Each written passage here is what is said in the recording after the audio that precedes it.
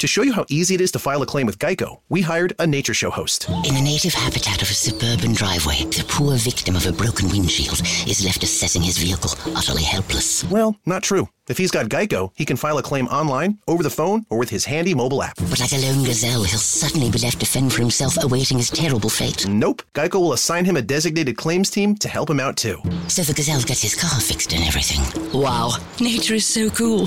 Geico. Great service without all the drama. There's a monumental shift in power at work. Employees are speaking up, turnover is rising, salaries are increasing, hiring is tough, and burnout is real.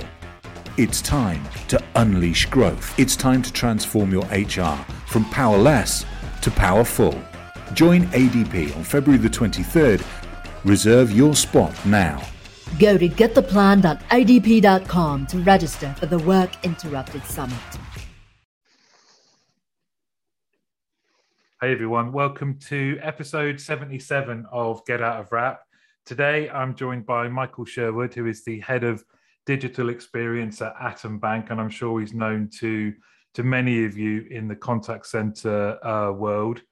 When I was looking at this and putting it together, because believe it or not, there is some preparation, I had a look back through, and me and Michael, we met in 2017 judging for the CCMA National Awards.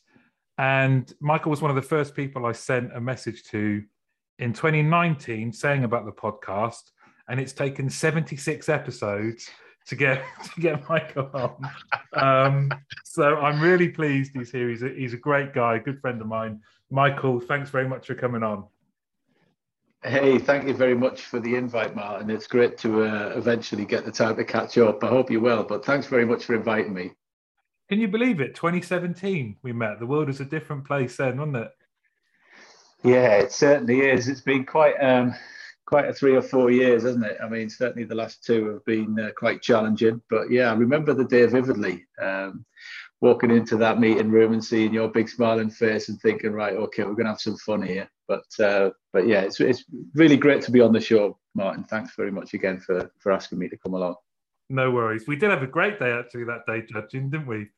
I remember you cracking me up because we had to didn't they want to do some filming? And they were asking you for a little soundbite, and then they finished it and said to you, yeah, if you could just do that again. You said, I can't remember what I said. yeah. Back in those days, you know, it was I had less experience in front of the camera, put it that way. Yeah, it was one take or nothing. So yeah, well, I'm still like that now. Yeah.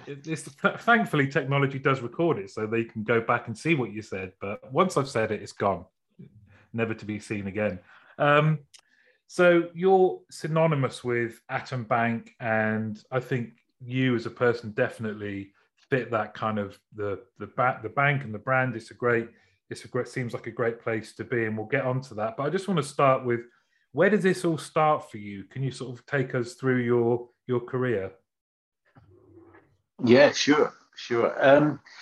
So I'll start from the beginning. So I've got a degree in architecture and design history, which kind of figures, you know, I spend a lot of time kind of looking at data and some of it, what's happened in the past, and then using that insight to design new experiences. But that was kind of my passion for understanding the history of design and the history of architecture. And I left university, and like most people, you know, I had quite a lot of debt, and I fell into, and I really do mean fell into a job in an outsourced contact center in Hartlepool called CJ Garland. That was my first ever job.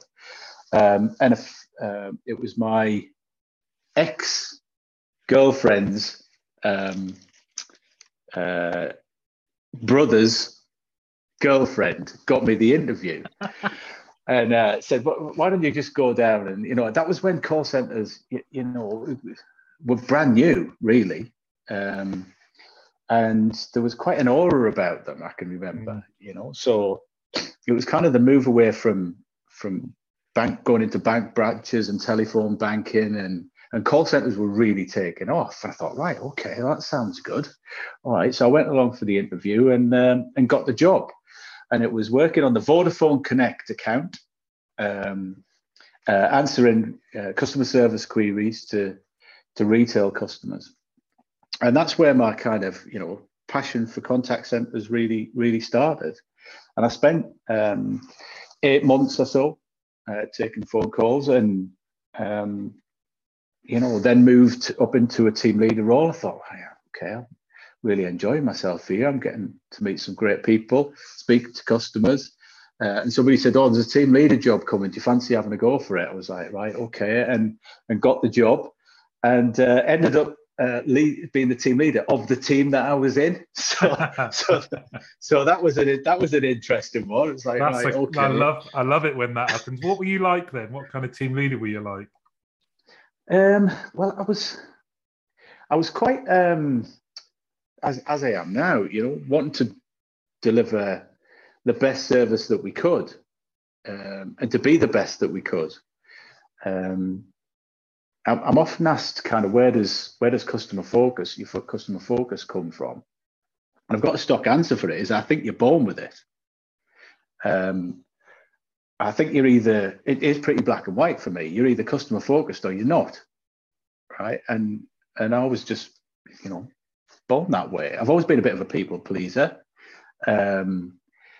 And that kind of transitioned through into helping customers, and that was the mindset. And I guess that's probably the main reason that I got the job, right? But also I was, pretty good with people, and had the respect of my team. So yeah, I had high expectations. I wanted to do the right thing for customers, and because it was an outsourcer as well, you always had to get that balance between getting out of rap and making sure that you answered, the right number of phone calls, but also made sure that you did it in the right way and delivered good service so that they didn't call back.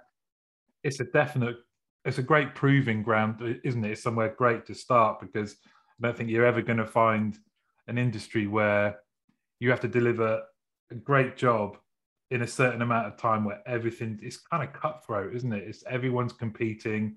You've got to be competitive, but you've also got to have that customer focus. Yeah, absolutely. And I've spoken about this before, and it teaches you. I mean, I was early 20s, 21, 22. You know nothing when you're 21, 22. You've not got a clue about anything, have you? But what did it taught me about being empathetic. It taught me about how to solve problems. It taught me how to prioritize.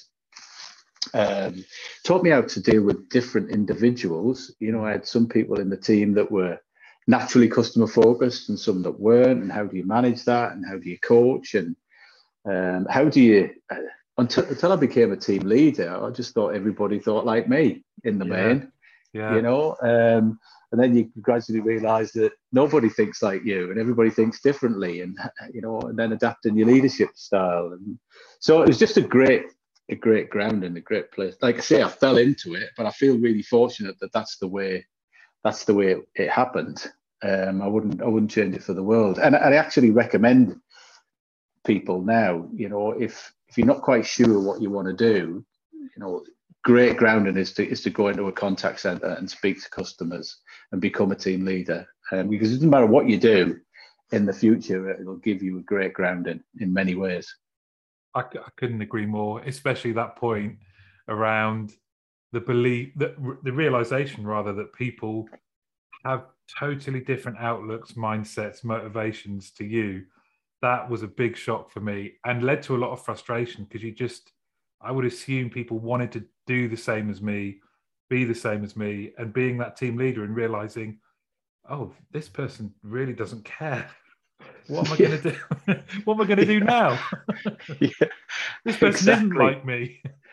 Exactly. And there was one person I can remember who remained nameless in my team, who used to answer like over 100 calls a day, and they were kind of lauded for being, because it was an outsourcer.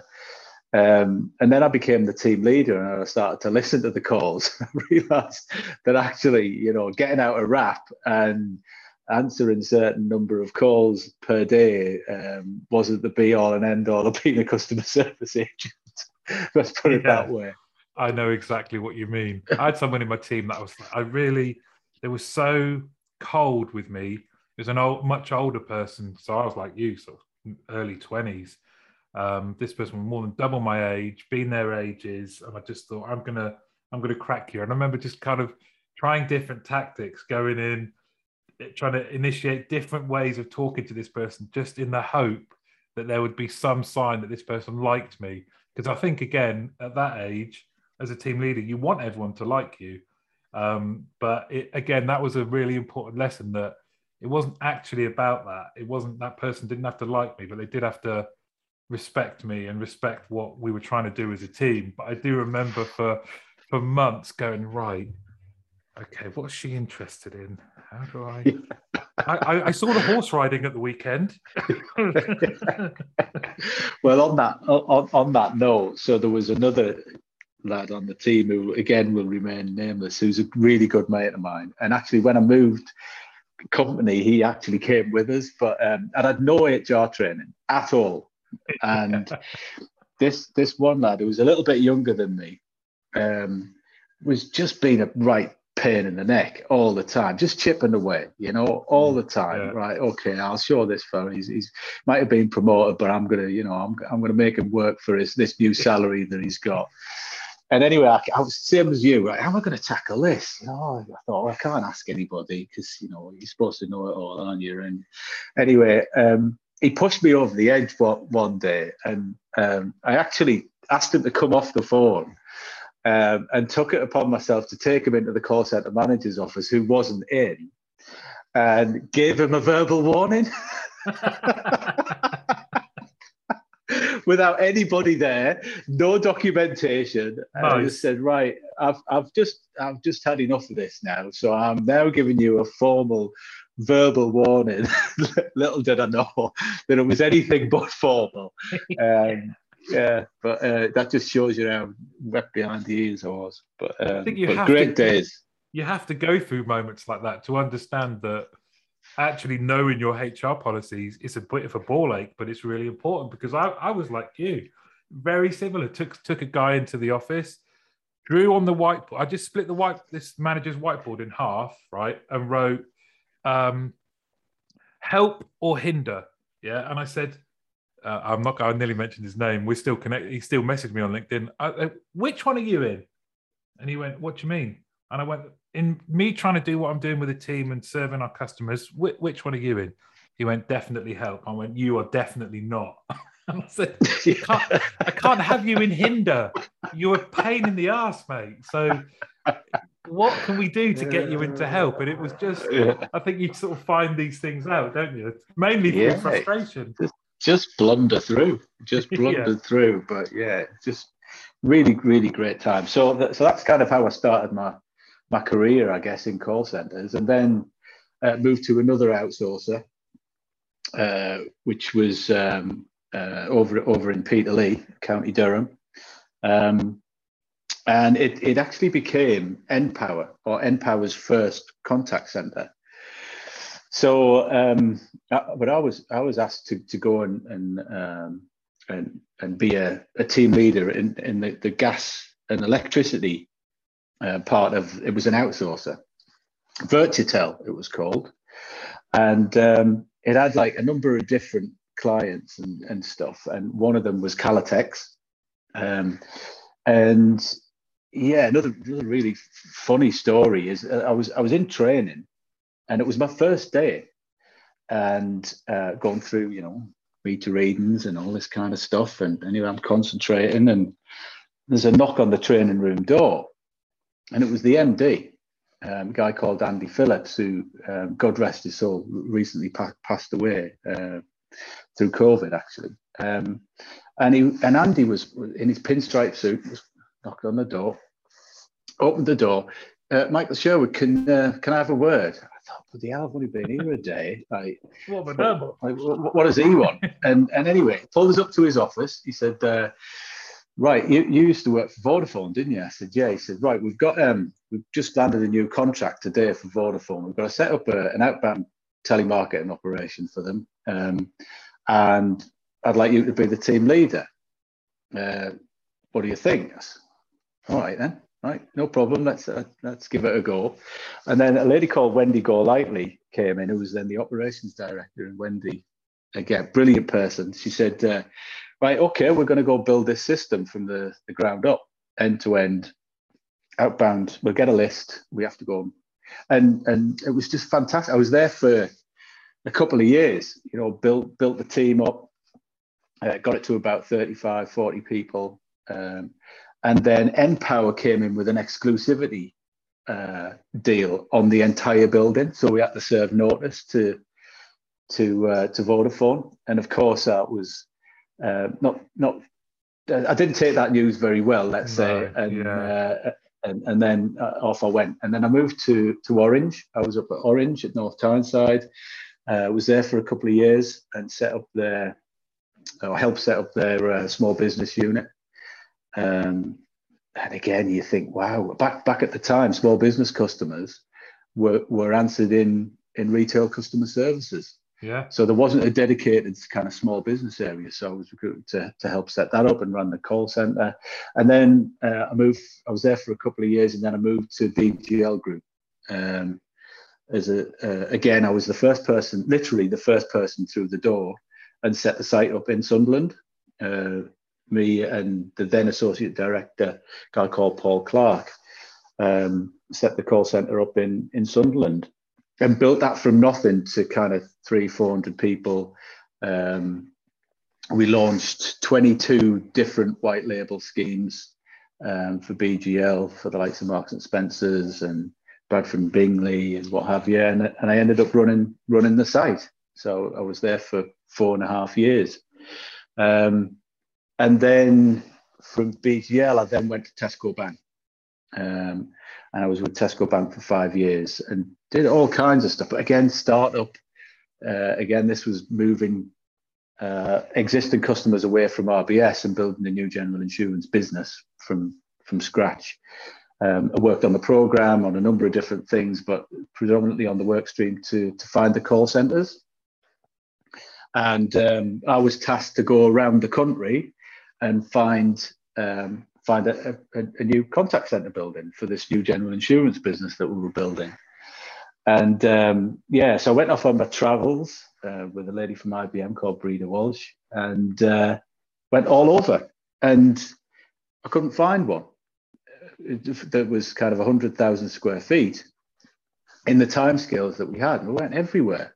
Went to Liverpool, went to Bristol, and I said, well, Newcastle's not on this list. Is there anything in Newcastle? And went back and they said, well, go and have a look in Newcastle then. And went and have a look at in Newcastle, and Quorum, where Tesco Bank's call centre is now, had just been built, the first building.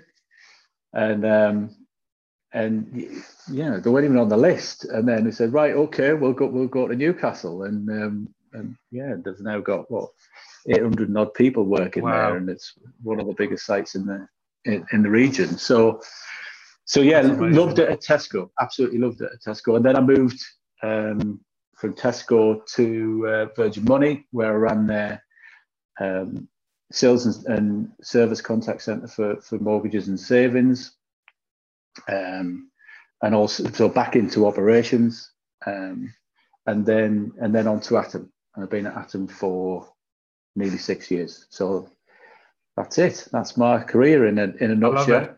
I love it. There's so much in there to unpack, and some great stories. There's a theme there that I just wonder, and I don't expect like an absolutely nailed on answer, but it seems to me that as well as just being someone that's just jumped at these opportunities, and it's testament to our industry, right?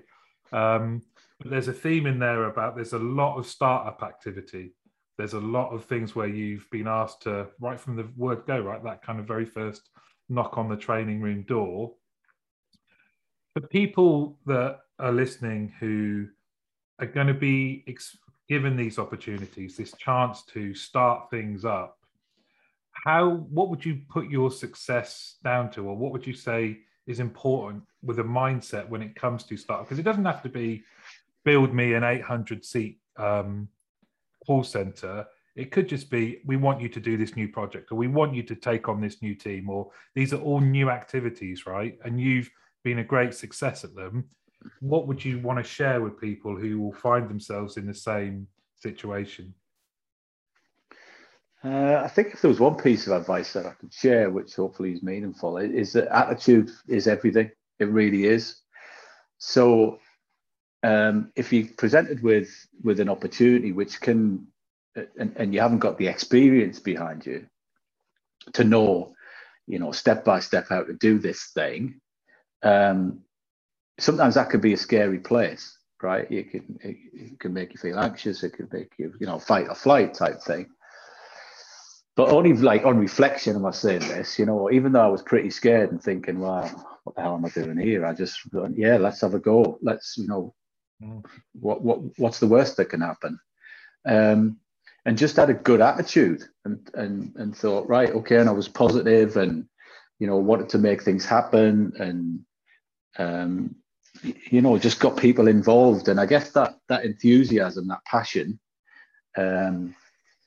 kind of then rubbed off on people, and then it just kind of snowballs. But I think it's all underpinned actually by wanting to do the right thing by customers, right? And also, if you just take Virtutel, for example, Andy had just knocked on the door, and I wanted to do right by him, so that he's shown a bit of faith in me, right? Well, I'm going to repay that then. Yeah. I'm going to do the absolute best I can. And I think that's all you can do, is that if you've got a good attitude, you try and be positive, get over the fear, and do the right thing, then the chances are, and do the best you can. And if you fail, you fail, right? If it doesn't work out, it doesn't work out.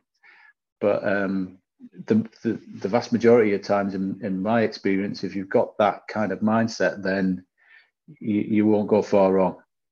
Love it. I feel all motivated now after that. So you've arrived at Atom Bank, and is it safe to say that by this point in your career, you're moving more into customer experience, or you said something to me that this digital experience, was that from the outset when you joined Atom, or is it still operations? Where were you? No, I'll have to rewind actually, because I started to get into kind of experience design and voice of the customer back at Tesco. Okay. So although it was a startup and a setup and it was kind of a build, operate, mature type situation, I did get involved in a lot of things. So I set up the technical referral unit from scratch. I helped write job descriptions, recruit, the heads of department, and there was some target operating model stuff there, as well as finding the building. It was like, right, let's go and fill it with the right people and get the thing operational. So there was that, but it was a conscious thing for me. I didn't actually want to go and get directly involved in the operation. I ended up running the technical referral unit, but only because that needed to be done. And also my outsourcing experience as well meant that needed to be done.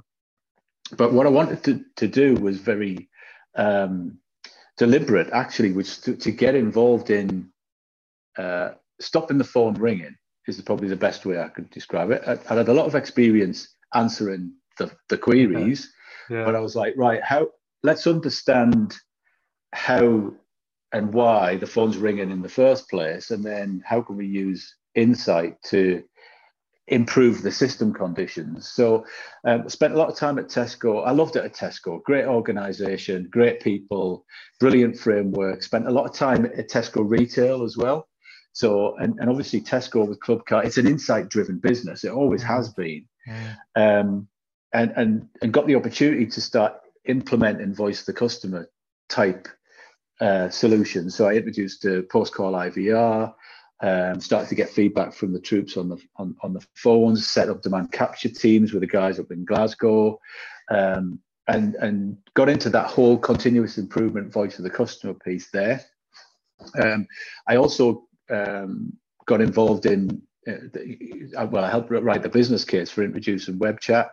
So, and that was right in the early days. It was one of the first organisations to introduce a digital channel, and then we introduced a knowledge management system and built that from scratch.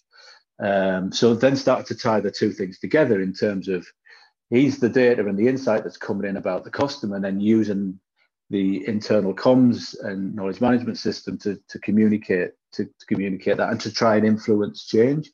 And then from that, we start to set up little continuous improvement teams, and gradually optimizing this new big operation that we built to try and reduce fairly demand and ultimately reduce cost and improve the lives of the agents, because they were dealing with less problems from customers. Yeah.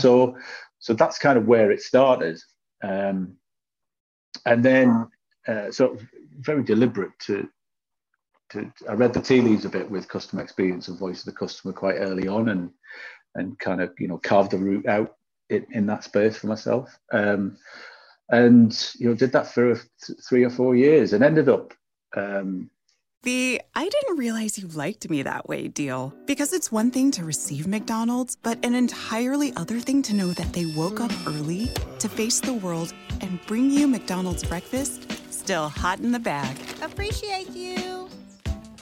There's a deal for every morning. Now grab 2 loaded sausage burritos for only $3. Prices and participation may vary. Single item at regular price. Cannot be combined with any other offer or combo meal.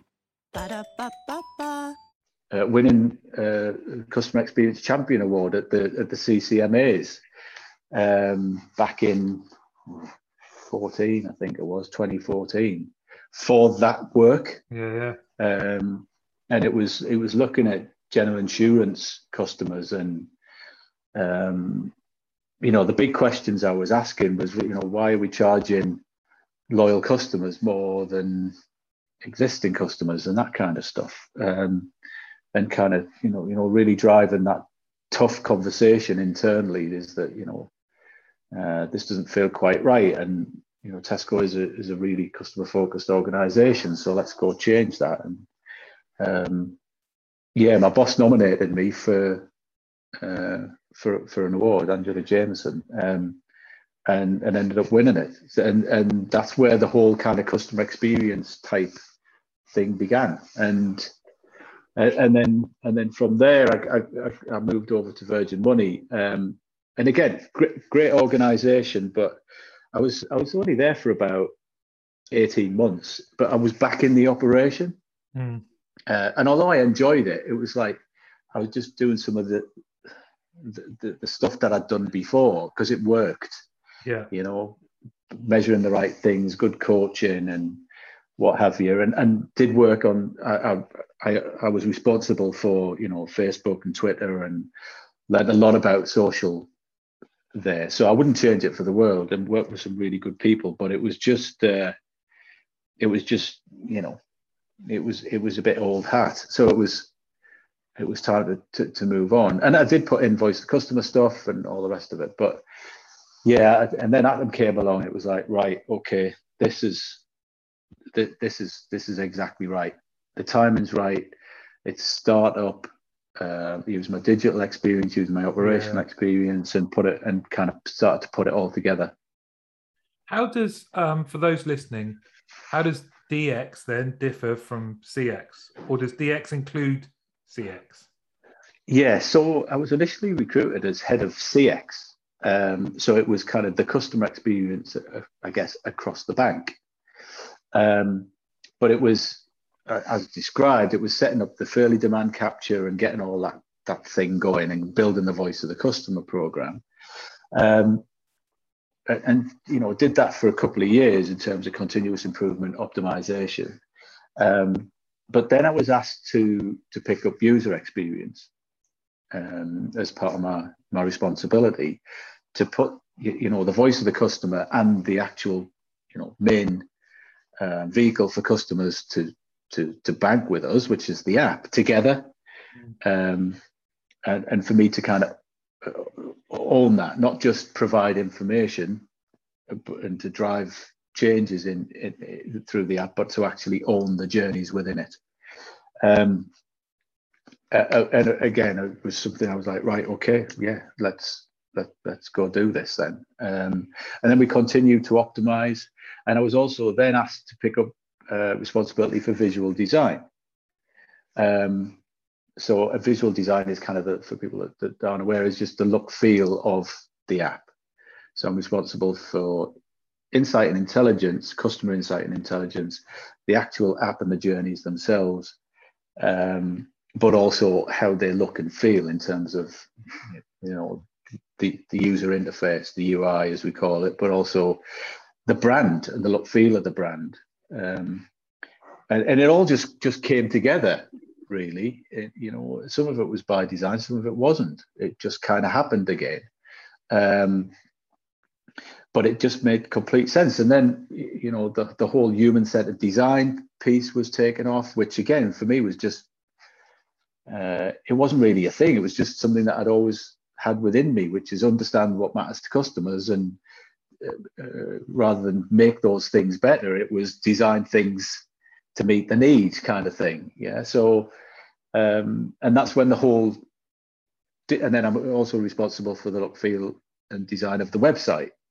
So that's when the whole digital experience thing came together. It wasn't just about customers, it was actually about the channels that they use, and the design and improvement of those channels, which is where the kind of DX piece comes from. So yeah, and that kind of then extended to all lines of business. So our business banking, retail banking, our internal systems, and the design of those, to make sure that they're easy for our guys on, let's say, in the operations to use. And so yeah, and then that leads to other things, which is, right, so how do you take some of these principles around understanding customer needs and then designing to meet them through into propositions design and product design, and yeah, that I guess is brings us right up to date, which is the journey we've been on at Atom is just been exhilarating, a roller coaster. Really, really hard. I mean, I'm a bit of a sucker for it now. It's like 5 startups in a row, but but some are more difficult than others, depending on what you're trying to do. And Atom's just trying to change the industry. Our vision or mission is to change banking for good in inverted commas. Like forever, but also for good, for the right reasons. And using new technology, and some of that technology had never been used before. I mean, when Atom started, banking in the cloud wasn't a thing. It didn't exist. We were the first organization in the UK to introduce biometric security in an app before Apple. Yeah, which amazing. Is quite a thing. Before Apple. So and so. That provides opportunity, but it also provides challenges because it's never been done before. So yeah, it's just a really, really fortunate, and I feel really humble to have had the career that I've had so far, and to work for such a brilliant organisation. It's what is because like you, I'm sure you'll agree that the experience that you give your employees determines to some extent the experience that your customers get, right? So in all the interactions I've had with you, and from sort of viewing things from afar, it seems you recruit and therefore have attracted a certain type of person into Atom Bank. Because I love this kind of, what you're talking about is like positive disruption, right? Is looking at an industry and going, how can this be improved for the customer? So you've got that baseline of doing it for the customer, but for the employees at Atom, like yourself, what is it about Atom? What are the kind of that makes it different? What's it like to work there? I think, well, it's a bit of a cliche, but it's the truth. It's the people, above anything, and the mindset of those people, and the passion and the beliefs that they have. I think, not everybody wants to go to work to make a difference, but everybody, or the vast majority at Atom, do so because they wanted to change the banking industry.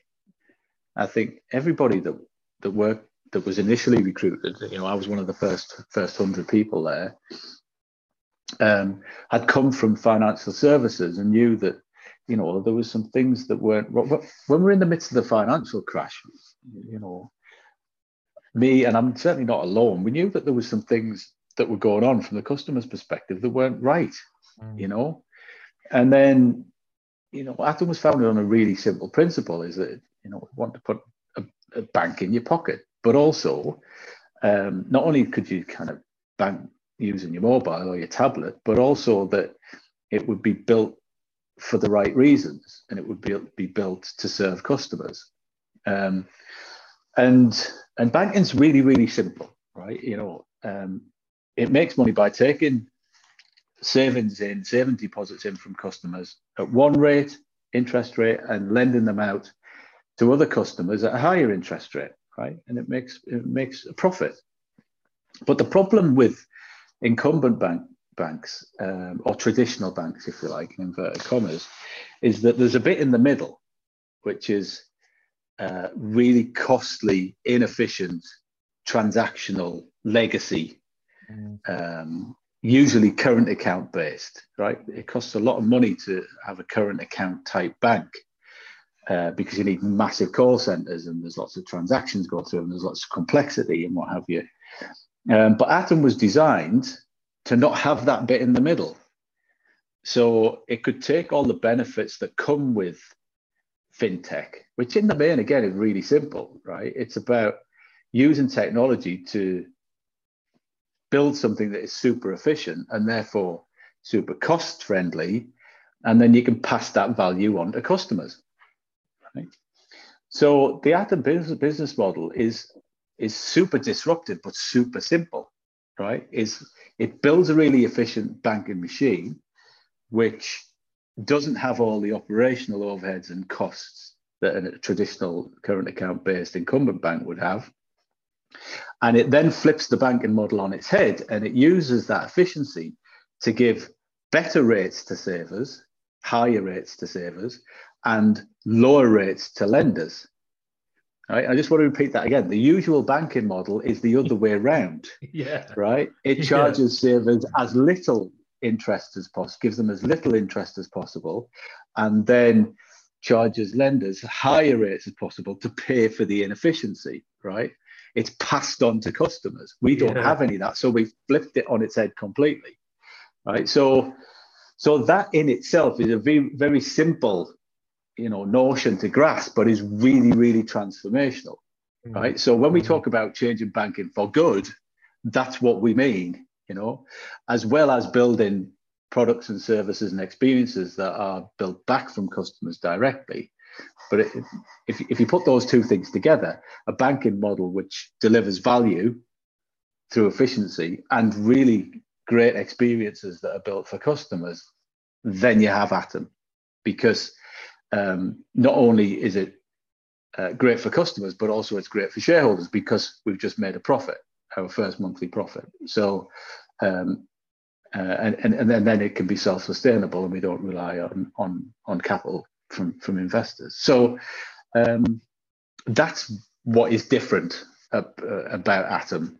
But this change in banking for good, then, does that mean that you see increased customer loyalty, so that people feel like they're part of something, as opposed to it being I like my bank, but it's just a bank I've had for forever, so it's a bit more transactional? Whereas do you have your customers feel like they're part of this new movement? I'm not sure they feel like they're part of the movement, because we don't really describe it to our customers in that way. What they experience is a digital experience which is really super simple, that anybody can use, that delivers great value, and better interest rates.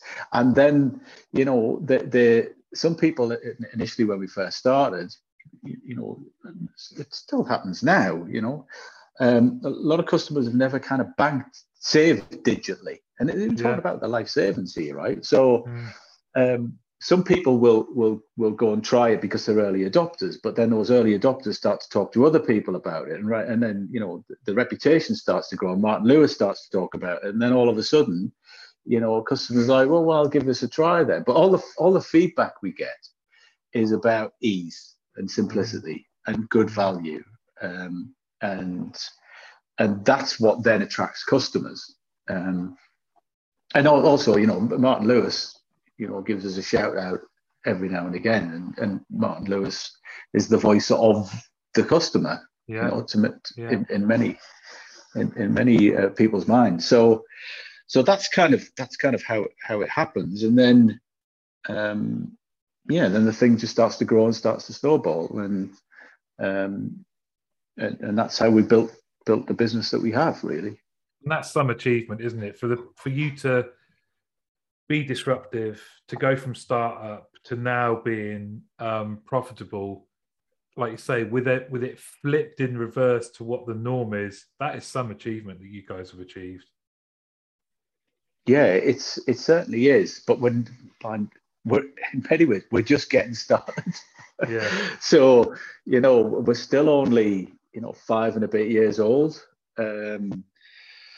We're now moving into growth phase and start to grow the business. We've got the foundations in place. The experience is really good, but our ambition is not just to be really good; it's to be, the best. And also, there's lots of the kind of the change of banking for good. I mentioned it's dual purposed. One of the things that we're talking about at the minute, and one of the things, this is my personal opinion, is that, I'm troubled by the kind of buy now, pay later piece. If you look at Instagram and you can have it all kind of magnification of wealth, and you then combine that with really easy credit. That doesn't sit well with me as somebody who's worked in the banking industry. Yeah. For 25 years, because I've seen it before, right? We've all seen the Wongas and what. It's just the recipe doesn't sit well with me. So from an Atom perspective, I flip that on its head again. Save now, buy later. Right. And how do we design products, savings products and experiences, so that it makes it easier for people to save, particularly younger people, because I think the pull to spend is much bigger than the pull to save, right? But that's by design, right? So, but what if we could design an experience, a savings experience that was connected to you in your life, that you almost save through inertia, let's say. So they're the kind of things that we talk about, under changing banking for good. How can we help younger generations save more, rather than want more, get short-term credit driven by aspiration. Maybe there's a bit of an antidote to that. Antidote's probably not the right phrase, but you know what I mean. Yeah, I'm 100% bought into this, because I think there's something around. I might be verging into a little bit of maybe not politics, but there's something in this kind of the portrayal of materialism and gaining things. It's often the disadvantage that are penalized in that sense, because the buy now pay later or fee charging ATMs and things like that, even if you just look at that, they are distributed disproportionately in lower income areas, and that kind of thing really does disturb me a little bit about future generations and what they're. If you're doing something that says work or through inertia save and then buy something, and it's, if you want to get something, it's going to mean more to you, I'm 100% behind that, because I think it's really important. This genuinely happened. I was walking into a supermarket the other day, and there was a lad with his dad, and he must have been 5 or 6. That's all. And it's a throwaway, innocuous little comment, but it did make me think. His dad was saying to him, "It's your birthday coming up soon. What do you want?" And he said, "I want a credit card because I can get loads of stuff without paying for it." And it made me chuckle. But I just thought, how has he even got that thought in his head? So if this kind of changing banking for good, I love that as a tagline, because I wish, certainly, like you, I left uni with debts that kind of followed me around longer than the learning from what my degree was stayed in my head. And if we can do more to educate children around finances, and have banks that talk to them in a way that they can use it easily, and it's as attractive to save as it is to kind of borrow, then I love that. Yeah, well, that's, that hopefully gives you a flavour for the the reason that I do what I do, and the reason that I work at Atom. I think your question was kind of try and bring that to life and explain why you do what you do and what's so good about it. And it really is, the purpose combined with the people that I work with. I feel very fortunate. With your expertise in digital experience, customer experience, what are the things that you think people should be, the key things that people should be thinking about? It seems to me that you have some fundamental views on what it should be like for customers, and people kind of get too complicated or veer off that and make things strange for customers. What are the things that for you are the critical points of delivering good digital experience? I think, right at the start is the Voice of the Customer program. And, at Atom, it started with an Excel spreadsheet in the contact center, working with the troops on the phone to understand why, our friends and family beta were ringing us, right? And then using that information to feed back to say, right, okay, we need to think about this and might want to tweak that, and etc. Right? And then it's grown and expanded and matured across the bank, multiple touch points. But Voice of the Customer, is now more people understand that it's not just a fad, that it's not just marketing driven. That actually it's good business. It's the foundation stone for everything, be it improvement of existing or be it the design of new, but if you don't have it, you're guessing, right? And I think, you might make some kind of inside out educated guesses that kind of,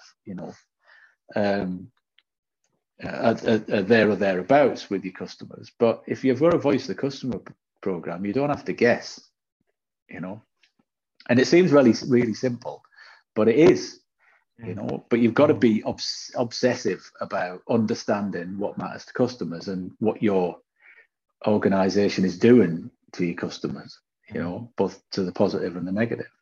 And then from that, once you've got that foundation stone, the rest of it is relatively straightforward, because be it, let's say it's the improvement of current experiences, you use the data to prioritize, and then it's all about delivery. All right. So the Voice of the Customer program is there ticking over in the background. But then the focus is about change and your capability to change. But then on the design of new services, it's about understanding, what are the needs customers have that they might not even realize that they've got. And there's a nuance to that. It's not about asking customers what they want, because they'll tell you faster horse, that kind of thing. But it's about understanding the true need from a human-centered design perspective, and then design and digital experiences that meet that need. And the needs that have been identified that don't have an experience or a product are the ones that kind of really, really take off, because all of a sudden there's a connection. It's like, right, okay, well, that works. It's servicing the job that I need doing that I didn't really know needed doing, if that makes sense. And they will then become successful because they're solving a customer's problem, or making it easier, or making it simpler, or, you know, saving them time or effort so they can get on with the rest of their lives, you know. So hopefully that's, you know, explained my thinking, which is foundation stone is all about customer insight. And then that can branch off into two different areas: improving current or designing new. I love that. Well, this has been well worth the wait. I've got over my disappointment of years and years of chasing you to get you onto the I've been busy. Well, that's no excuse. I thought we were friends. We are, mate. We are. Thanks again for persevering. I've loved it. You just promise me you won't leave it as long before you come on again, or put one of your team to come on with you, or come on as well, because you've got some great guys there at Atom. I genuinely love what you do. Excuse me. I genuinely love what you do, and it's refreshing to see. I think you're a great role model for people that are listening, who are out there in the call center right now, maybe wanting to go into something different. I think the lesson, just hearing your story, is have a great attitude, have the customer at the heart of everything, and just go for it. So, Michael Sherwood, Head of Digital Experience at Atom Bank, thank you very much for coming on, mate. You're very welcome, and thanks for having me. Much appreciated. Cheers, Martin. Take care, mate. Cheers. Time to take this submarine back up. Oh, but it's tax season up there, Captain. You know, all that stressing over taxes isn't necessary with TaxAct. How did you get... April here. To remind you that with TaxAct, you're guaranteed your maximum refund while filing for less. Beats being submerged for another month. Hey, Captain? To your stations. We're headed home. Guess I should probably close that window I opened. What? Kidding. TaxAct. Switch to TaxAct today and start for free. See taxact.com for details. There's a monumental shift in power at work. Employees are speaking up, turnover is rising, salaries are increasing, hiring is tough, and burnout is real. It's time to unleash growth. It's time to transform your HR from powerless to powerful. Join ADP on February the 23rd. Reserve your spot now. Go to gettheplan.adp.com to register for the Work Interrupted Summit.